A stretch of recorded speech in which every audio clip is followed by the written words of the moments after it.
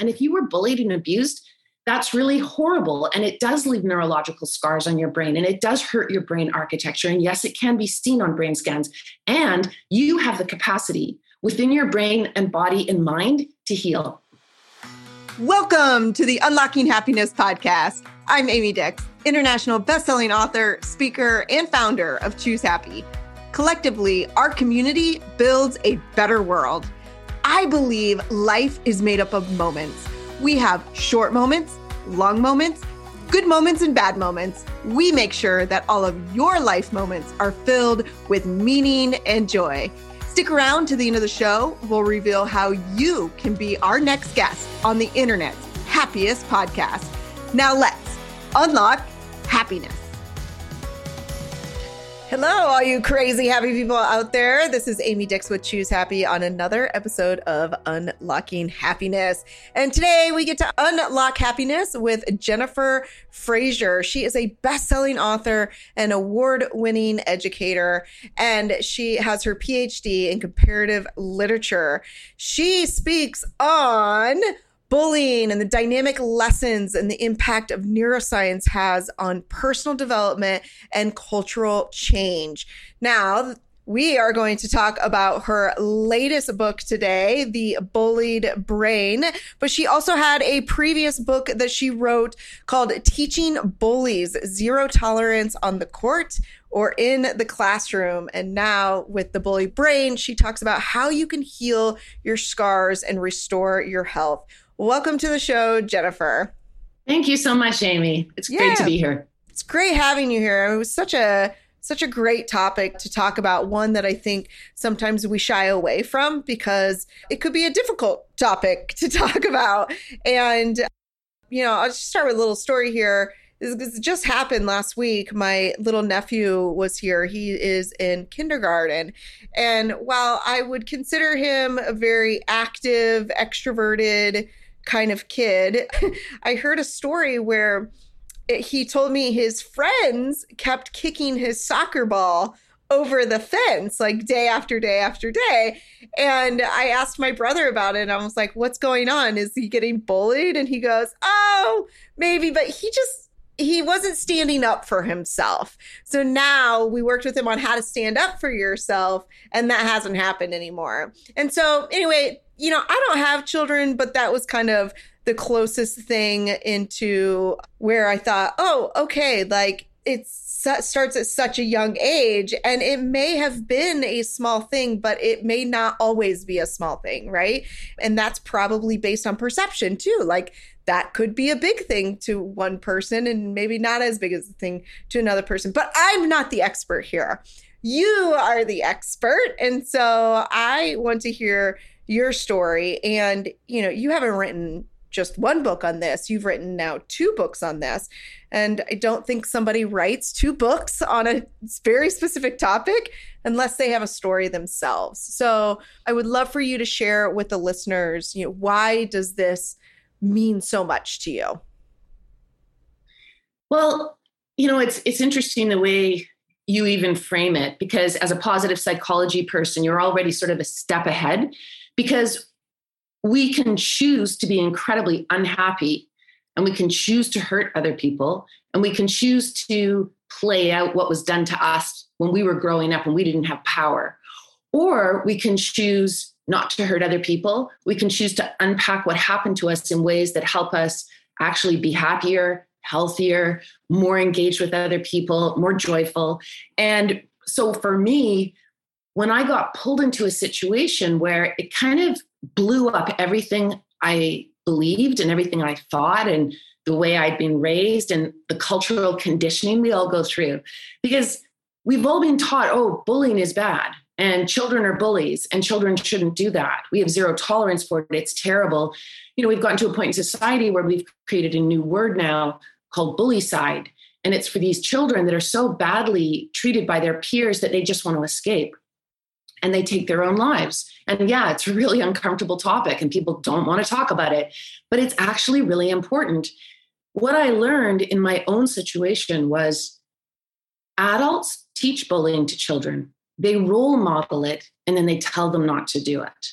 And this is one of the ways in which we can blow up kids' mental health and blow up their happiness, because it creates a lot of confusion.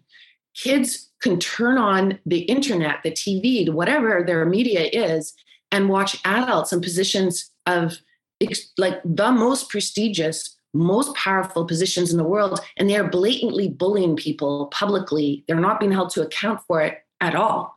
And at the same time that that's happening in the adult world, we're creating more stringent laws for children who bully. So what I learned was, what happened in my story was the bullies were not children, they were teachers. And that's where I began recognizing that the system itself is completely broken and we need to build something new. And that's what's really exciting in my work, is because I think if we build out with brain knowledge and neuroscientific research and psychology research, we can change this whole system and fix it. So you were bullied by a teacher. At what age? No, the teachers were bullying children in the school that I worked at. Oh. So it was my colleagues, and children were reporting, teenagers were reporting, oh, we're being called all these homophobic slurs, we're being sworn at, we're being thrown against the wall, we're being detained when we try to get away from we're yelling in the face, we're being publicly humiliated and shamed. It's like, oh, really? And what's fascinating about it is, what I've learned in the research, this is textbook, but when it happens to you in your life, it's a shock. These teachers have a split personality. So every time I saw them, my colleagues, they were intelligent and charming and nice and self-regulated. They weren't screaming and yelling and humiliating people and using homophobic slurs and swearing. So I was like, it's the classic Dr. Jekyll and Mr. Hyde. Well, once you do the research into the brain science, this is a typical presentation and it can be seen on a brain scan.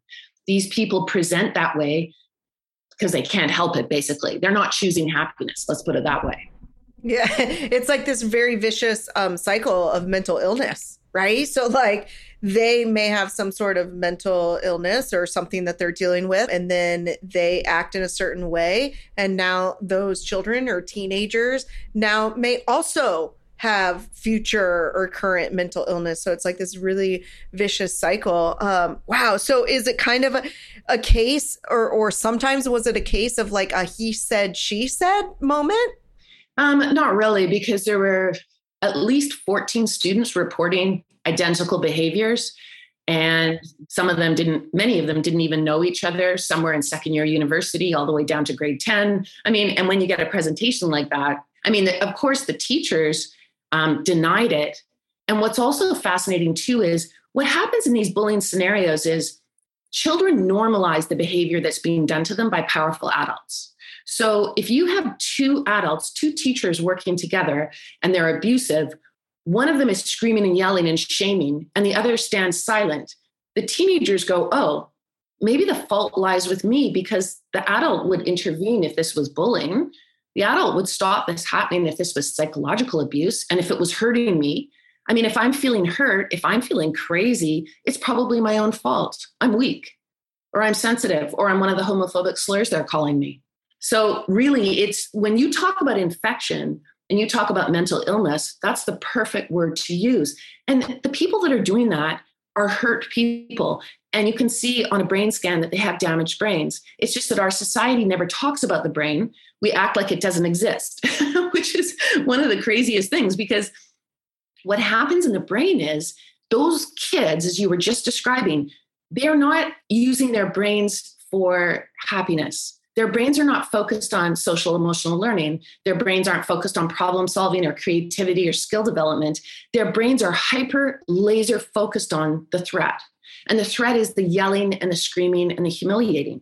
So those brains are not able to develop in healthy, happy ways. And, we have rampant youth mental illness right now. So I think as adults, we kind of have to look in the mirror and say, surely we can do better. And I believe we can. And that's the inspiring, exciting part of the book. It's really very empowering once you learn about your own brain, because as you say, a lot of your conduct and a lot of your feelings become choices. What I love about this book is that it's a kind of a it is a step-by-step process on how to change your brain. And one of the things that you mentioned, I'm so glad you mentioned it because I wanted to bring it up, was you say in the book, like you have physical scars on your brain if you were somebody who was bullied. And so, I think a lot of times when we talk about mental health and mental illnesses, both, we talk about the emotional side of things. And that is so important. And what I think is even more important is the science behind it, because that's where we can change it. That's where we can understand it and make the right decisions moving forward. So that is a lot of your research, is the science behind it. Well, and I mean, that's where the power comes from. Because when you start to think about bullying and abuse as a medical issue, then you start to think about healing and repair. It's like, if I have a broken arm, I can't see it, but I go to an expert, I'm in pain, I go to an expert, the expert looks on an x-ray. Well, we have 30 years of neuroscience that tells us that if we are feeling a lot of pain, whether it's emotional pain or chronic pain or any of these types of brain responses, depression, anxiety, we can go and get a brain scan. We can do an assessment, a series of battery of tests. We can get an EEG. And on our brain, it can be shown that certain parts of the brain aren't working well. They're not healthy. They're not lighting up. They're not active in a normal, healthy way. And the exciting thing is, just like you can heal that bone, if you do the right things, if you go to the right expert, if you get the cast on, if you give it time to heal and you don't keep working it in the same way, your brain is unbelievably adept, miraculous at healing. And so this is what I want everyone to know. And this is why I'm super excited about the book, is because everyone who talks about, that this sense of learned helplessness, or I'm powerless to make change, I'm always going to be this way, is not true. Not at all. And if you were bullied and abused, that's really horrible. And it does leave neurological scars on your brain, and it does hurt your brain architecture. And yes, it can be seen on brain scans. And you have the capacity within your brain and body and mind to heal. Yes, like the power lies within, right? And I get so excited to talk about this because you truly can transform your brain in many ways. And so take us through, like, let's say Amy Dix was bullied. Okay.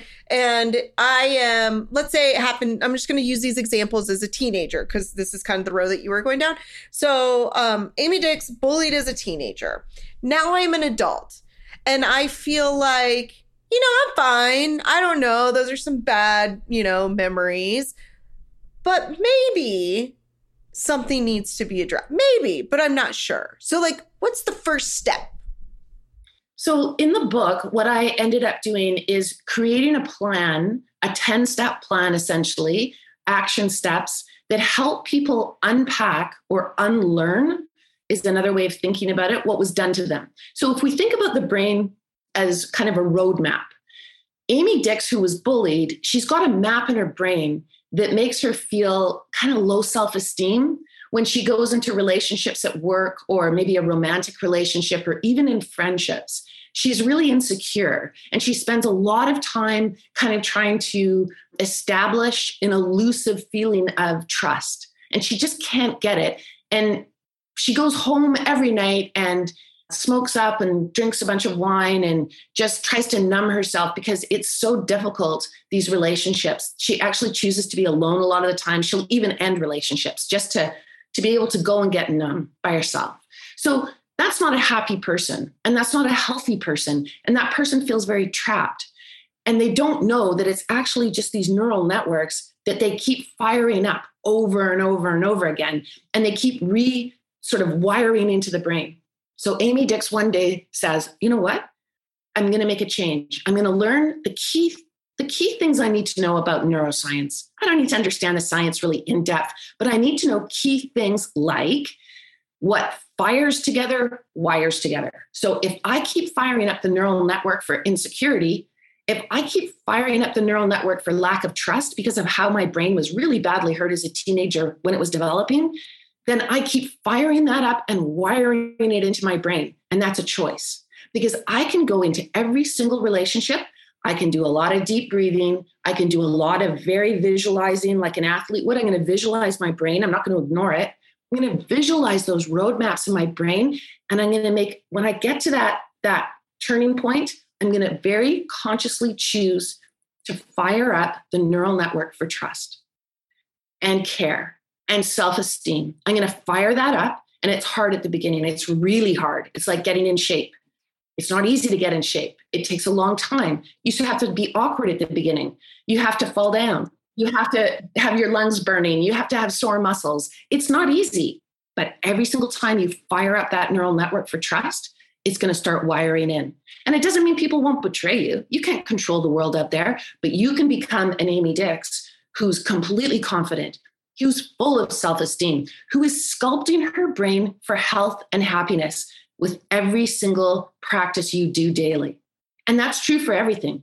If you're a bully, and most people don't know this, but people who abuse other people who bully other people, children included, they're damaging their brains. Those people have very damaged brains. As you said at the beginning, you said they're unhealthy, they're unwell, they have mental illness. I would argue they have brain damage and they're passing it on.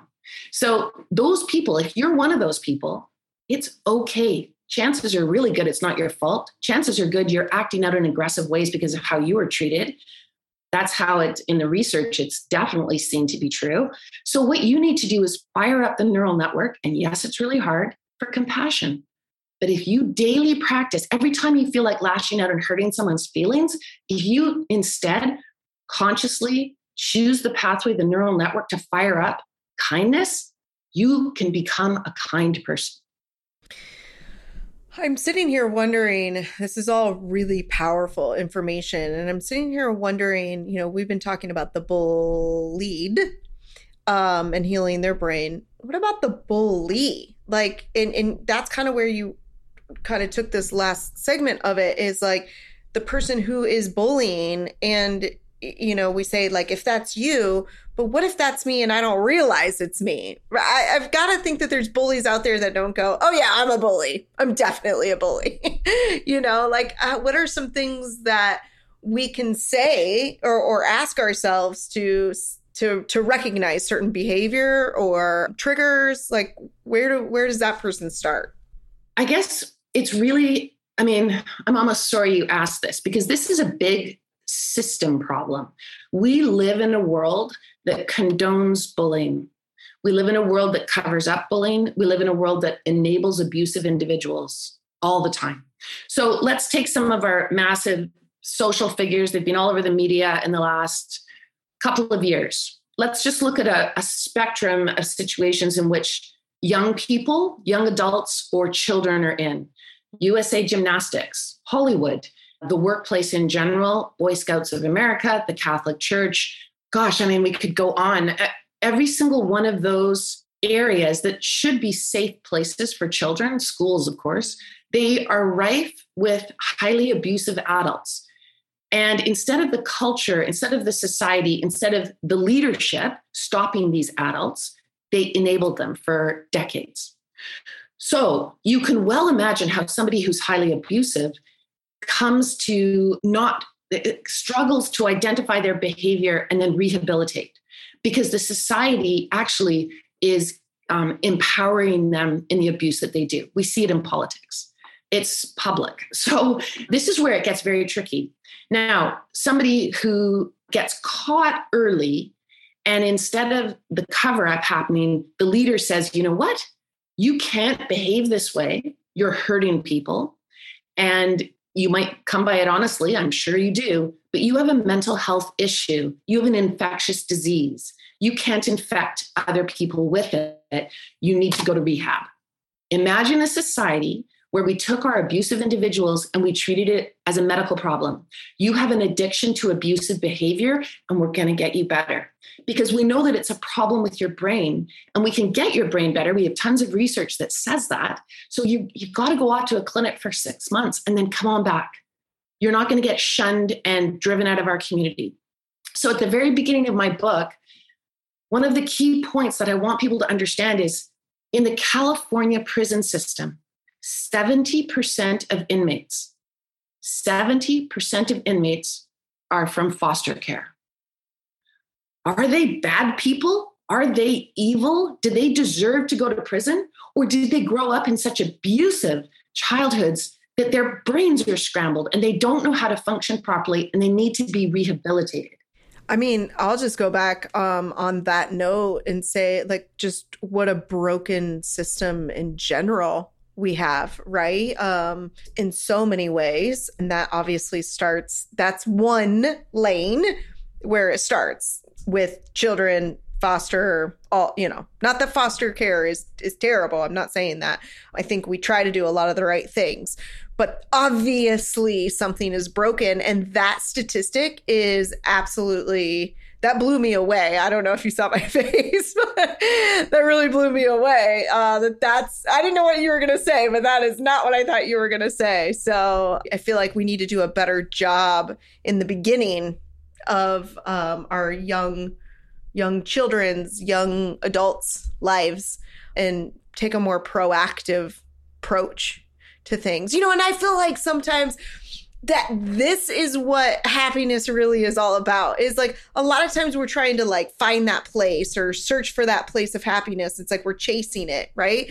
But when we take a more proactive approach and say, like, you don't have to be unhappy to go find happiness, right? So like how to sustain it, how to keep that level. Like, what if we taught that at a young age? Like, how might the world be different then?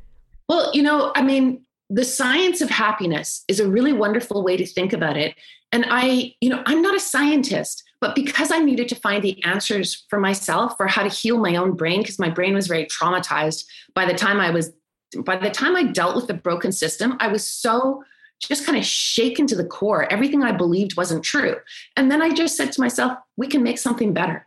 We absolutely can. We have brilliant brains. Why can't we take the research and do things a little differently? Why can't we teach kids that the most important subject in school is to learn how to be healthy and to learn how to be happy? Everything else follows from that. And if you're not happy, you need to be able to share that with people and tell them and use the right vocabulary, the informed vocabulary, in order to be protected or get the help that you need.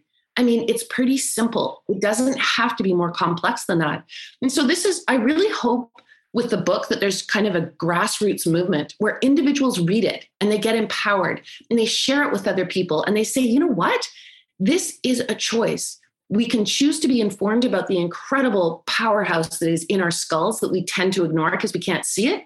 Or we can go on and act like the system is fine and business as usual, even though we keep getting these red flags, these warning signs telling us it's not okay. It's not okay. So let's talk about the book. Where can people find the book, Jennifer? A quick way is my website is bulliedbrain.com. And there's a page on it that says very brazenly, buy the book. And so you can find all the bookstores where it's available. It's available everywhere, basically. Yeah. And if someone wants to, what kind of audiences do you talk to? So you talk to schools, you talk to organizations. Like if someone wants to bring you in to do a workshop or some sort of speaking, how can they contact you? Best way, again, is bulliedbrain.com.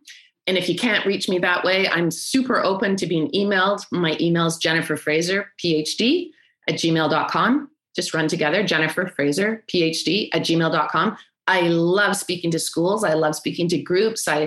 It's funny, I did a presentation for National Alliance of Youth Sports, and this is before COVID, and there's like 300 guys in the room. It's mostly men, and they're the heads of recreation sports facilities across the US. And this is in Orlando. And I said to them, raise your hand if you can name 5 parts of the body. All the hands went up. And I said, raise your hand if you can talk about what that part of the body is basically involved in. All the hands are up. And then I said to him, can you raise your hands if you can name 5 parts of the brain and what it's basically involved in? People were like, and so, and that's where I started. I said, you know what? How come we're not taught anything about our brains? Our brains are the command center for health. They're the command center for happiness, command center for meaningful lives, for caring for other people, for empathy. We have to learn about this incredible organ in our heads. That is great. I love that. Even myself, I'm like visualizing what that would have looked like as a speaker, and what a powerful message that is. I think a lot of people listening would have put their hands down as well, and it's not your fault, right? It's just we just don't know better, but we can know better. And a great place to start is with your book. So they can go to bulliedbrain.com, and the name of the book is The Bullied Brain: Heal Your Scars and Restore Your Health. Jennifer, thank you so much for being on the show today. I have one last question for you, and it is the same question that I ask all the guests. Two-part question. The first part of the question is, if you only had 7 more days left to live, what would you do? I would go to Italy with my family and I would party.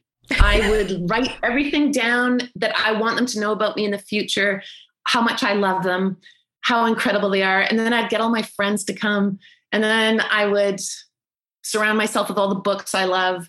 And I just, I'd write like a mad woman because I have a lot to say. And I would want to be telling them all the important things that mainly just as a message of how much I love them. So beautiful. So the second part of the question is, if you only had 7 more days left to live, but you're in a debilitated state. So you couldn't get on a plane, you couldn't go to Italy, but all we had left was your voice. What is the last bit of advice that you would want to give the world? I would want to tell them that hurt brains hurt. So they need to know that when somebody's acting in an awful way, it's because they're in pain. And when somebody is in a lot of pain and you can't see it, they might look very withdrawn.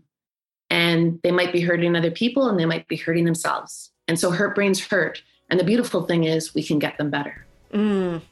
So good. Jennifer, thank you so much for being on the show. Thank you for having me, Amy. It was really great to talk to you. Amy Dix here. Thank you so much for listening to Unlocking Happiness.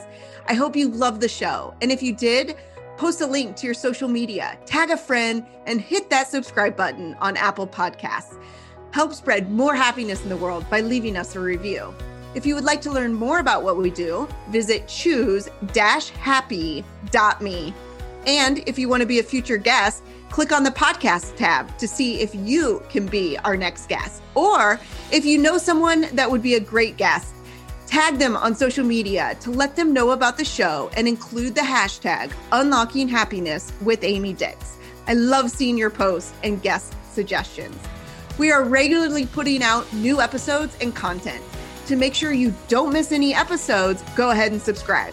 Your thumbs ups, reviews, and ratings go a long way to help promote the show and mean the world to me and my team. Want to know more? Go to our website, choose-happy.me, or join our Facebook group called The Happiest Group on Facebook. Thanks for listening. This is Amy Dix, and we will see you next time.